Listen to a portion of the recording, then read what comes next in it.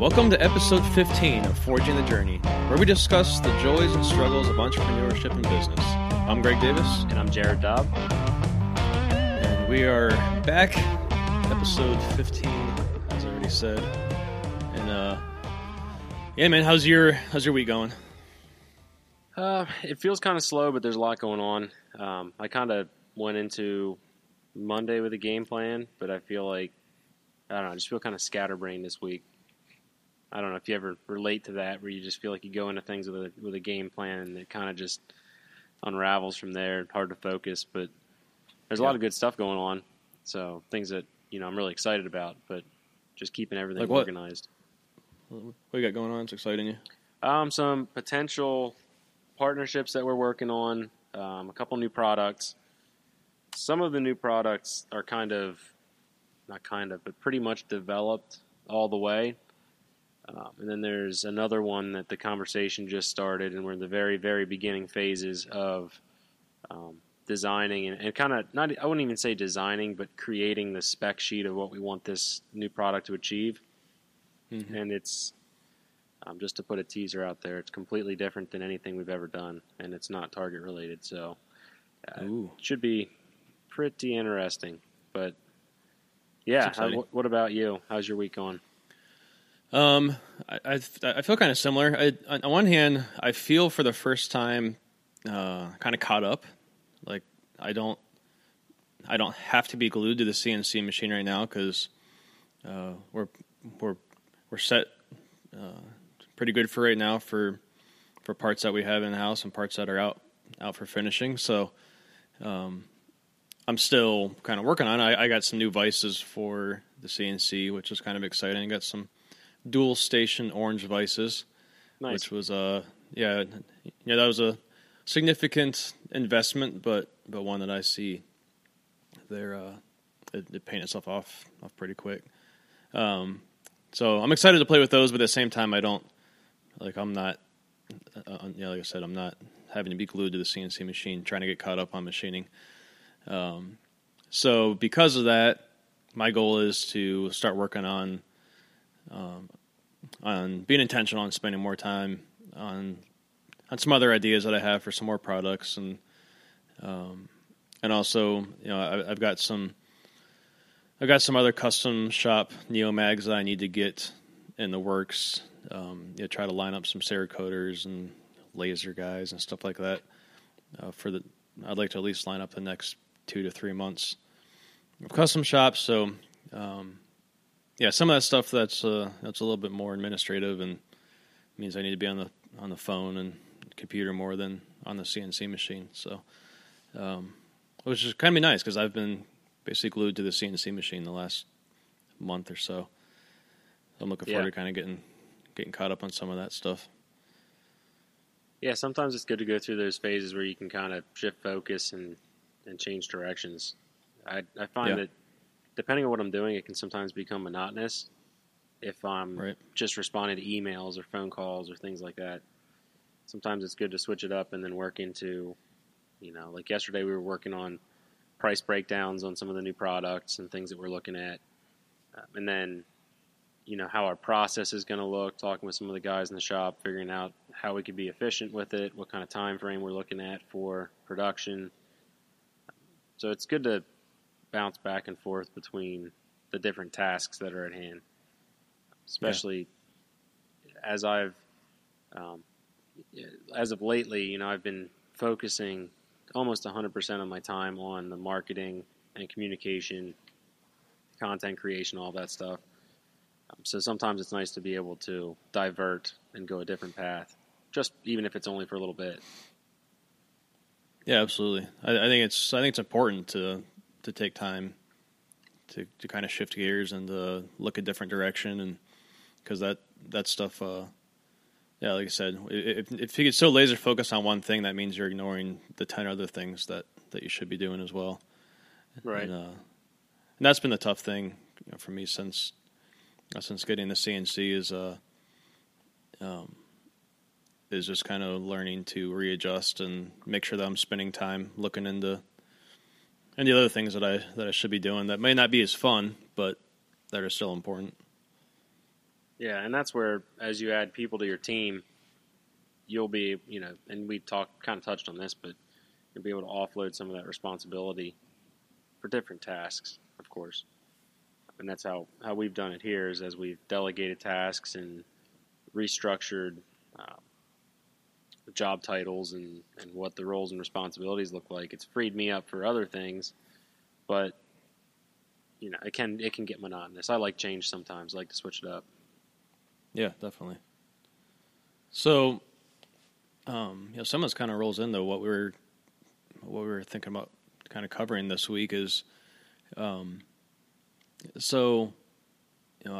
recently came out with a new product, the Rask, and you came out with a new product in the fall with the Hostage Swinger. Yeah.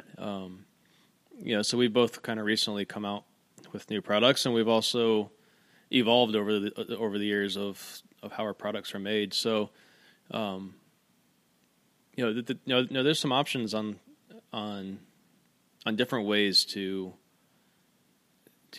create your product, right? So, I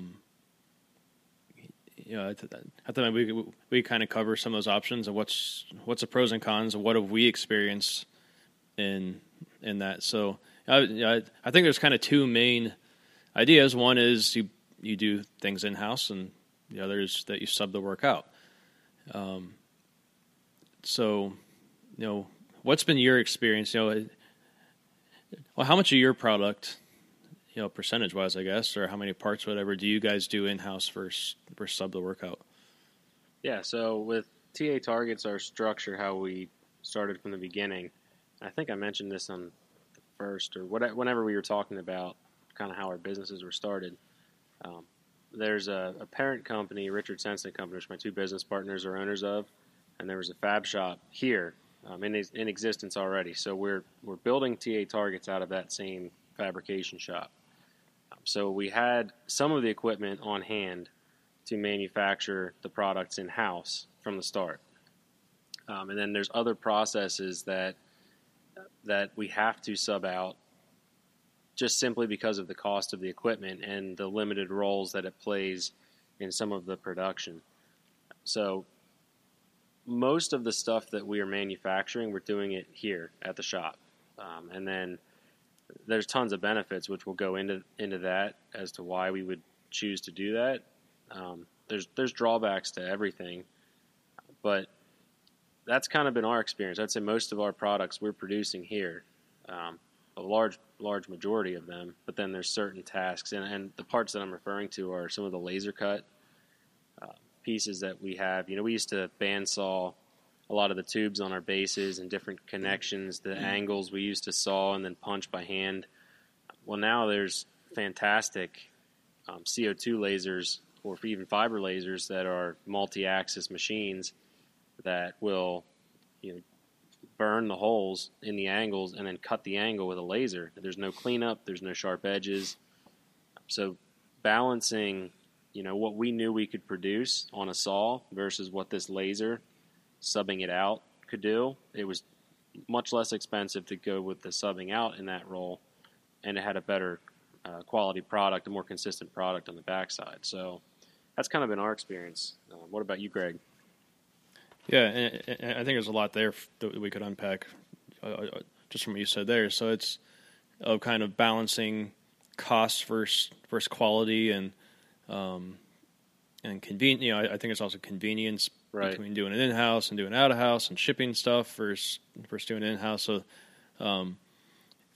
my experience has been, when I first came out with the Neomag, I was working full-time for another, for my day job. And so manufacturing stuff wasn't really something that I was able to do. So really, I was subbing out every part of the Neomag. I was having clips cut, bent, and tumbled, and then sent to me finished. I was having the sheet metal parts bent and the plates machined and sent in to me, and then I would have those finished. And basically, I was just kind of just doing the assembly and packaging.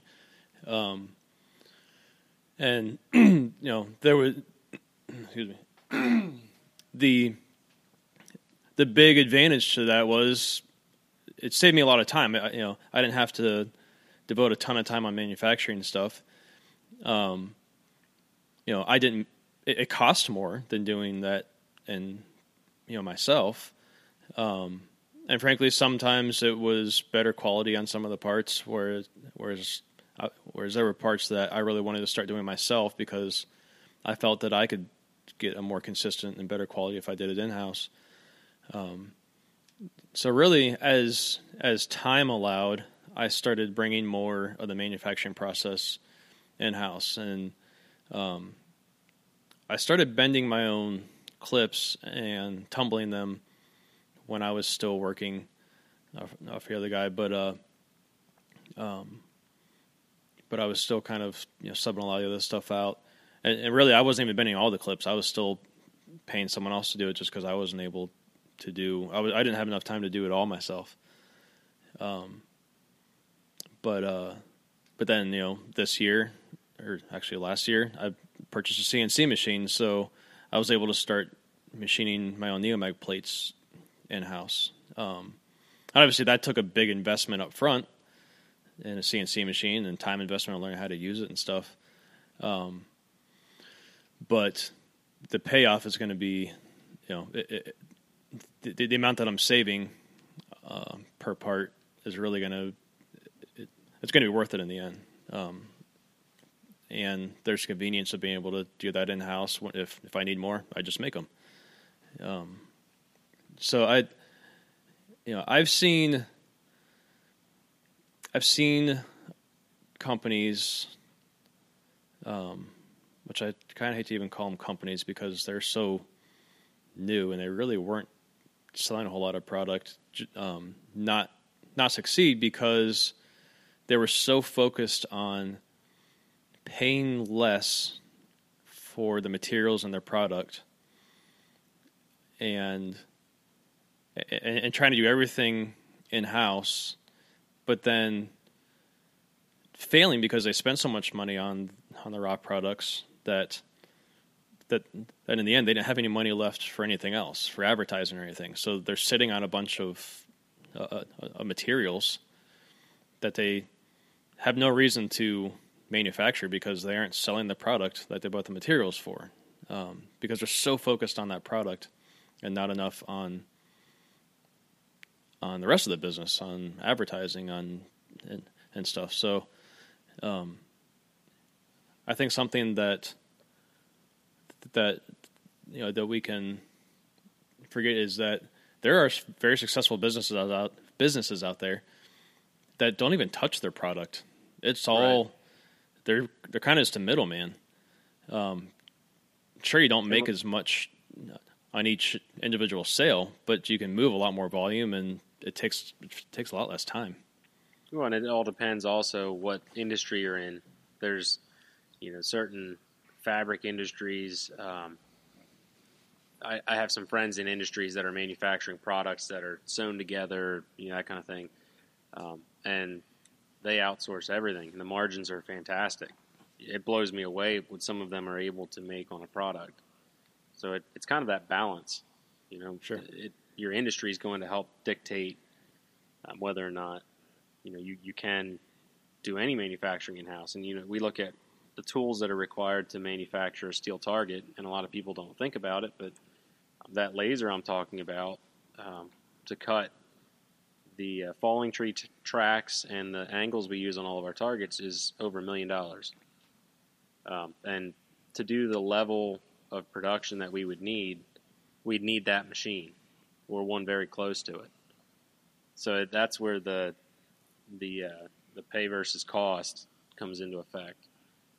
It is a more efficient way to manufacture, but are you ready to go out and put that kind of money down on the table to purchase a piece of equipment like that? Whereas some other industries, you might be looking at a $25,000 machine or a $100,000 machine, and it might be more within reach. So there's always that calculation that I'm spinning in my head all the time, is because we talk about equipment a lot, and when is the time to pull the trigger on the next piece of equipment? Yes, it'll make you more efficient in the long run, but the payoff also has to be calculated in there. Yeah, there's a lot to think about when you want to bring things in the house. Besides just the material or just the cost for for the machinery or laser or whatever. There's you're probably gonna have to hire somebody to run that machine or to learn that machine and then run that machine and there's maintenance costs and stuff to it, and so you really have to kind of look at and figure out what's the payoff point on this, what's the pro. You have to write down what's the pros and cons on it, and you really need to bring this in house or not, because the biggest thing that I knew that I was going to be facing bringing in the CNC machine is I now, at least for the time being, I have another job title. I have another job role, and that's machinist kind of. And so, so being able to adjust my schedule and timing and stuff, and I had to work with Dusty on here's what I need you to cover because I'm just not going to have the time to do it anymore. Those are all considerations, and frankly, we didn't really completely know how much time the CNC machine was going to take. I knew, I figured at first it wouldn't be a whole lot, but I also knew as it grew, eventually I'm going to need to hire somebody to do this because like I said a little bit earlier, is I've not had a whole lot of time to be working on the next product because I'm trying to keep up with the products we have now, which is a fantastic problem, but eventually it's going to be a problem. Right. So, figuring out, can we do this or not, and is it a good idea? Because if you save a bunch of money by doing something in house, you're also giving up. You're also likely giving up something else, and that's the time that you would be dedicating to another task that you can't do anymore. Right. And then also, one of the other things that I think it's always in our conversations here at the shop is the overhead of it. You add a piece of equipment, your overhead or the cost to run your business increases. You've got to keep them. If you have a machine, say you spend a bunch of money on a machine, that machine has to run and produce in order to pay itself off and to justify the expense of putting that machine on. And then, like you said, if you have to hire somebody else to fill in that position, that's another step for overhead. And a lot of people don't realize how expensive it is to hire somebody. And all of that stuff has to be factored in. So sometimes, for the parts that are subbed out, or if you're just starting out and you're not going to produce the product yourself at first, there is a little bit of freedom in that. It could potentially be more expensive. And again, it depends on the part. It depends on who you're subbing to, what kind of machinery they have. But the freedom of not having to justify the expense is also there. And honestly, the biggest frustration that we ever have with anything we've sent to another company to produce is the lead times. And when you say I send a drawing for a couple specialty pieces that we need on a multi-axis laser, I'm at the mercy of their lead time. If they tell me 6 to 8 weeks, I'm at the mercy of them. And if you have your own piece of equipment, it's your time. If you have an employee or it's you running it, you can say, well, on Tuesday I'm going to run 500 of these things, and that's just what it is. So there's that aspect. So yes, you could potentially be free from a larger overhead, but at the same time, you're kind of chained to the lead times, which are going to fluctuate greatly, especially if you're subbing out. Oftentimes, you're sending it to a company that's in a position to produce and to produce efficiently.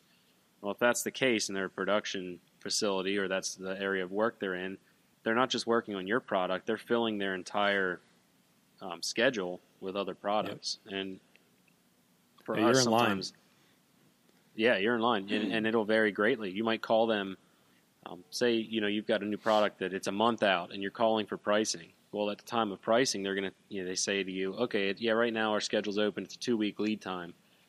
If you're not on the game and on your toes, well, when it comes time to your product release and their schedule's full, now it's 8 weeks. Now your product's pushed back. So it is there's definitely a give and take. There's a time frame, especially if you're starting out. I think the temptation would be to just try to, like you were saying, that someone who that kind of went neck deep into just buying materials and then all their money's wrapped up in that. I think the temptation could be there to do that, but there's also the aspect of maybe you're going to produce this product and maybe the margins aren't going to be the best at first because everything's subbed out, but then as you take over some of those steps and you produce higher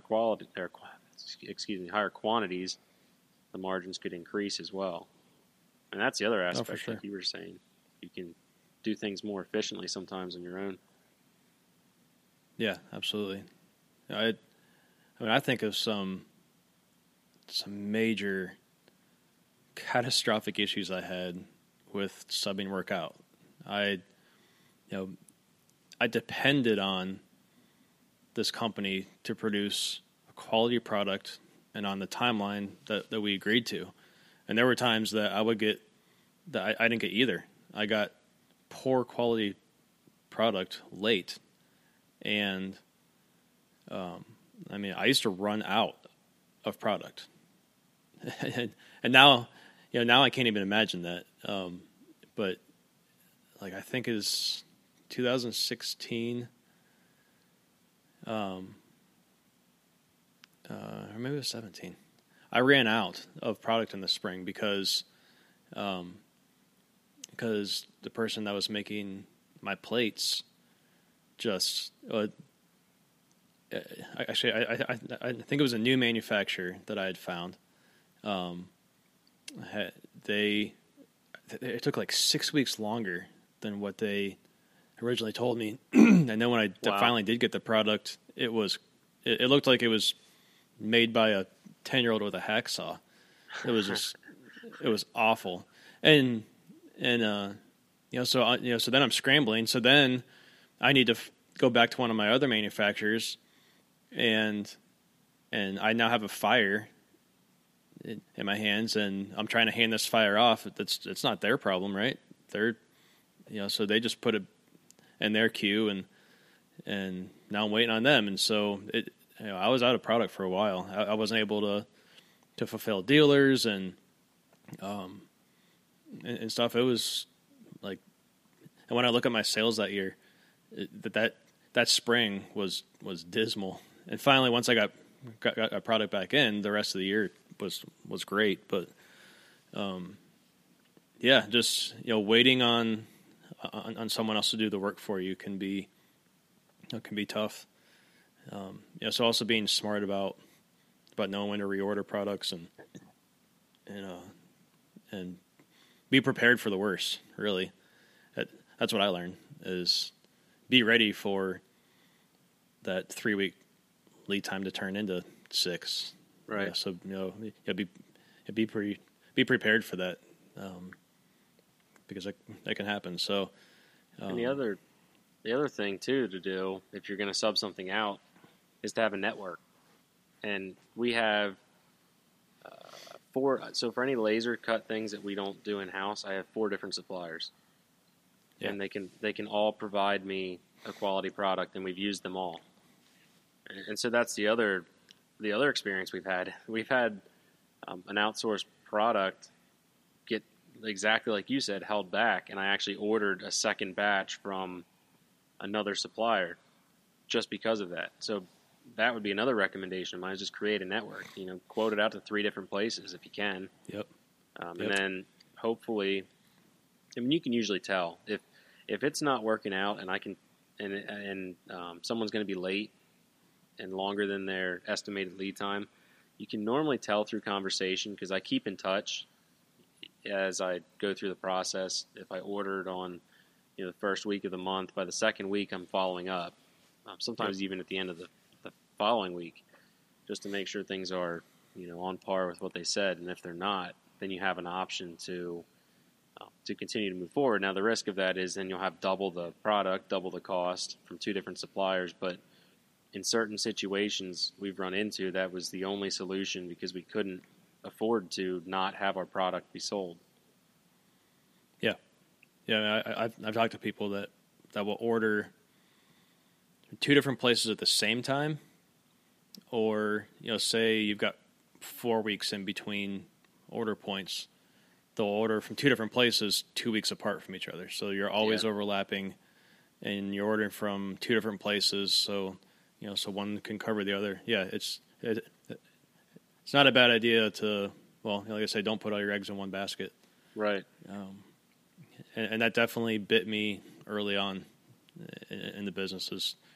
It wasn't uncommon for me to run out of product, or like I would have, the 12 that I had built in my bin were the last 12 that I had. So I had to tell my dealers, hey, I can't fulfill you because I need to be able to not run out on my website. And I really think there were times when I had a couple pieces left when product came in. So I technically didn't run out, but it was down to one or two pieces. Yeah. So that's that is something that if you're going to sub your work out, is something that you need to be aware of and be ready to deal with, and be smart about. Because at the end of the day, if you run out of product and everything that you're manufacturing, or not that you're manufacturing, but everything that you're selling is manufactured by somebody else, it's going to be really hard to keep your customers happy. It's a little different when, if we run out of 2/3 ADAP plates, I know we can run a pile of sheets in a day and have, pretty much a restock in a day to 2 days. Yep. And with good communication to our customers, nobody's unhappy with that in the very rare scenarios that has actually happened. But then on the other side of that, if we're already in a production run because we're making our product and we run out of another thing, it becomes a complicated, it can also be complicated because you have to balance your schedule, especially if you have multiple products. So I find that that's pretty much our most difficult arena is when we start one production run, it seems like that's when we sell out of something else. So just keeping the door revolving and making sure that, Mark is keeping track of his minimum quantities. It really helped us this year when we got that inventory tracking system that we've kind of touched on before. That's helped out a lot because then we get notifications when things are getting low. Yeah, each method has, pluses and minuses, and it's a balance. You're like dropping this stuff on a scale, and you're looking at which way it's tipping based on where you're at as a business. You definitely, I would tell people that I would recommend against massive capital investments in things like equipment at first. And I've, Tyler and I with the Cerakote shop have done the same thing. We just slowly and organically grown it from the ground up and bought equipment as we had money and invested like that rather than risking our family's livelihood by buying things we couldn't afford out front. I would say that there's people that are much smarter than me with business that could calculate to you or portray to you the scenarios where going and potentially getting a loan might make sense, or having investors or whatever to get money into your business, but that hasn't been our experience at this point. Yeah, it's definitely been something I've been really happy to learn, and it's been through. It's not been fun to learn. It's been a struggle, but the nice thing is now, like you said, if I'm out of pocket clips, then I just bend some and tumble them. Now, I still get the Blanks water jet out of house, but I order those a bunch at a time, and we just kind of bend as they need them, or as time allows, we'll bend a bunch at once. But if I run out, I can have more by the end of the day. and Right. the same thing with the plates and stuff. So that's allowed me to be able to kind of focus on the parts that I don't do in house and make sure that I've got those coming, and that I still have those in reorder. So yeah, that's I think my advice would be is if you got a new product, or if you're just starting out, rather, is to work on subbing that stuff out in the beginning, especially if you're working another job and you got a family and stuff. You aren't going to have time to to handle your manufacturing. So you're going to make less per product, but that's going to allow you time to focus on advertising and spending money on advertising, and because if you don't tell anybody about your product, then nobody's going to buy the product that you have all the materials for. So do what you can, and be good at budgeting your time, and because it's all a hustle, and you only got so many hours in a day to put that hustle in. So yeah, and the only what I would say is, unless you're in some specific areas of an industry, like for example you're a barber and you're just starting out, or you're woodworking, there's certain industries where you can afford to buy some materials, have some basic equipment, and produce. But if you're at a level or you have a mindset where you want to scale up and you want to have a product that has it's machined, or it's made of metal, or it's got a lot of different steps involved in it to actually produce the raw materials, all of that stuff, then yeah, I think it makes sense at that point to at least research and make sure that you're aware of what the costs are going into it before you just dive head deep and buy thousands in materials that you're just going to sit on, because you have to also weigh if your product's viable, and a lot of that's just over time. Time proves to you, and history will prove to you whether or not your product is going to be viable. But it's the biggest. None of this stuff's easy, and even though everybody knows none of it's easy, when you're going through it and trying to make these decisions, you realize it's way harder than you thought it would ever be, at least in my experience. Nobody ever told me that running businesses or starting businesses or marketing for businesses would be easy, but there's no way to really, for me to portray that other than if you're going through it. Then you'll experience it, you'll know what we're talking about, and then hopefully have a good foundation and a good product that you can just keep on hustling through and pushing it forward. Yeah, for sure. So I think kind of the next step to all this is, is now you've got your product, and it's kind of next step is what do I do now, and how do I roll this product out and stuff. And I think it's going to take more time to cover that stuff than what we have left today. So we can kind of cover that next week. Yeah. Have some options on on how to roll out your new product and what we've experienced. We can talk about what we've done for our products and what's worked and not worked and stuff. Yeah, and you're right. There's a lot involved in that, and I think you and I have had some similar experiences, but I'm sure that, I'll just leave it at that. I'm sure we both have some stories we could throw in and some pointers to give to other people. Yeah, and we kind of talk about what we see some other companies doing and some of the pros and cons that at least that we see. I'm sure that they have reasons for it that we don't even know. And we'll never profess to be, the wizards of business, and that's not what we're trying to do. We're just sharing our experience from where we're at right now as we're standing here. So I think it's important to make that distinction. Cool. Yeah, we can kind of talk about that next week. If anybody has any questions for us on what we talked about today, or if they have any input on and maybe how you've rolled out your product or service and what's worked and not worked for you, let us know. Send us an email at forgingthejourney@gmail.com. Yeah. we look forward to talking to you guys, and we thank you for those who have emailed us and sent us direct messages over Instagram or Facebook. That does mean a lot with the interaction. Absolutely. And share the podcast with your friends. Tell them about it. Share it on your social media pages. Let people know about this because as a new podcast, it's hard to get seen on the main pages of of iTunes and stuff. So you sharing it and giving us a rating and review is everything. Yeah.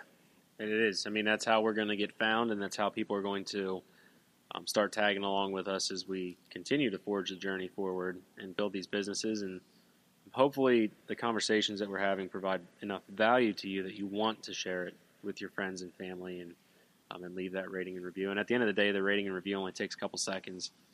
Just give us an honest opinion of what you think about the podcast. And then if you have any feedback, like Greg said, make sure you're emailing it to us, because then that's going to help us know which direction we should go and what you guys want to hear us talk about. Yeah. There's a few of you that tell me almost weekly, how much you enjoy the podcast and you look forward to it coming out, so you have something to listen to on the way home or from work and stuff. Thank you for your guys' support and you saying that, because we honestly, a lot of times I feel like we're just talking to each other, so it's good to know that there's people listening and that there's value. And it's funny, the people that have said that to me aren't necessarily business owners and stuff. So it's been cool to hear that there's people that enjoy this, that this isn't necessarily the venture, but they find it interesting. Yeah, it's awesome.